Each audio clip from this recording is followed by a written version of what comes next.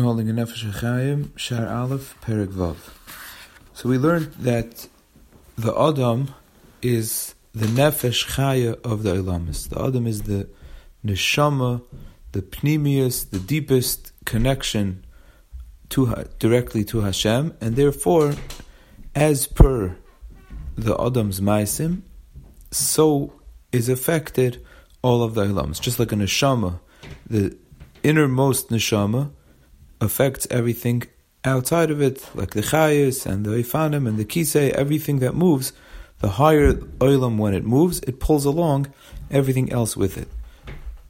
So now in Perek Vav, the Nefesh HaChaim says that's not so simple. Well, it's not simple at all, but that's not so straightforward as we're saying it. Because it's not as if every person, or even Klal Yisrael, is directly the neshama to all of the olamas, and every single movement that we make affects directly, like when a neshama in this world has a will and has a ratzon, so the body follows along immediately with it. It's not like that. It's not that every action pulls and affects all of the olamas immediately and directly. Rather, it means that yes, it's true, because the neshama of a yid is rooted in the highest place, he has the ability to affect all of the olamas under it. But the way that happens in a detailed, specific way is in more of a direct connection to the Olamis. Not just because he is, or we are, the neshama of everything, but also because we are directly connected and tied to all of the Olamis. Now, what does that mean? It means like this. Hashem created Adam Arishan last in Ma'aseh Bereshis.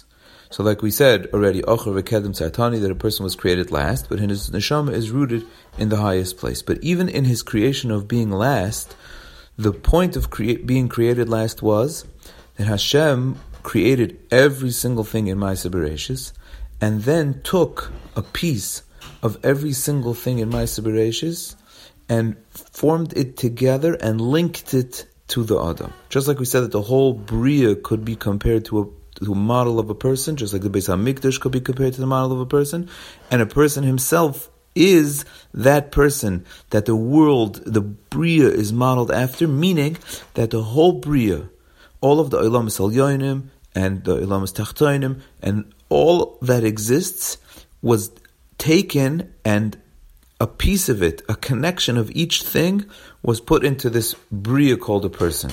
So it's not just that his neshama is the highest place so he could affect every olam.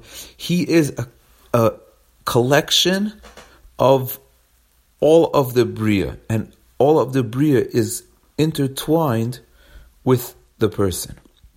Now, says the Nefesh HaChaim that in its inception, in the beginning of creation, this was, of course, only L'Toiv.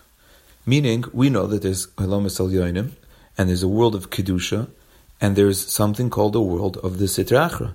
There's a world of Tumah, there's the world of the Yetzer Hara, of the Satan, of the Malach HaMavis. That whole world, the Yetzer Hara, that whole world was not included in what was built, what was collected from to build Adam Arishan. Adam Arishan was built only from the world of Kedusha. And that means that Koydem HaChet, before the Chet of Eitz Hadas, he didn't even have a Yetzer Hara inside of him. Meaning that Yetzer Hara that came to convince him had to come from the outside, and had to come convince him to do a chet, like you have to convince someone to walk into a fire. So besides the fact that everything was clear at that time, Adam Arishan spoke to Hashem clearly, everything was clear, the knowledge of Hashem was clear, but there was no irvuv, there was no confusion, there was no Yetzer Hara from within Adam Arishan. Not like we have. We have a Yetzer Hara inside of us. So much so that when our Yetzer Hara talks to us, we can't even separate between it and us. We understand and we know that our real true person, that is us, is our neshama, is our Yetzer Toiv, is our connection to Hashem. That's who we really are. And a Yetzer Hara is really an outside, it's not intrinsically part of who we are.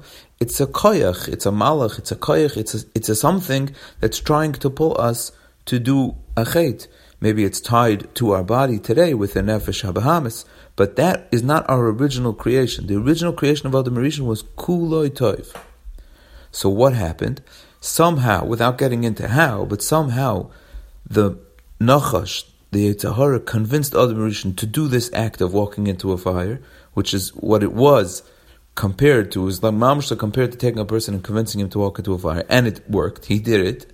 But now what happened was, because Adam Rishon is a collection of all of the Ilamas, and he has therefore the ability to affect all of the Ilamas, when he did the Chait and he took the Eitz Hadas inside of him, so he took the Ra inside of him, he incorporated the Ra within him, and therefore he mixed into all of the Ilamas Tov and Ra.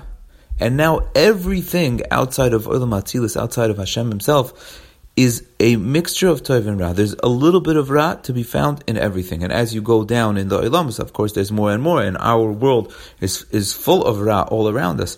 But that mixture of Tov and Ra is worked backwards. It means Adam Rishon is a collection of all of everything, of all of the Olamas. And therefore he has the ability to affect all of the Olamas. But they were all pure. The Tov was Tov and the Ra was Ra. It was completely separate.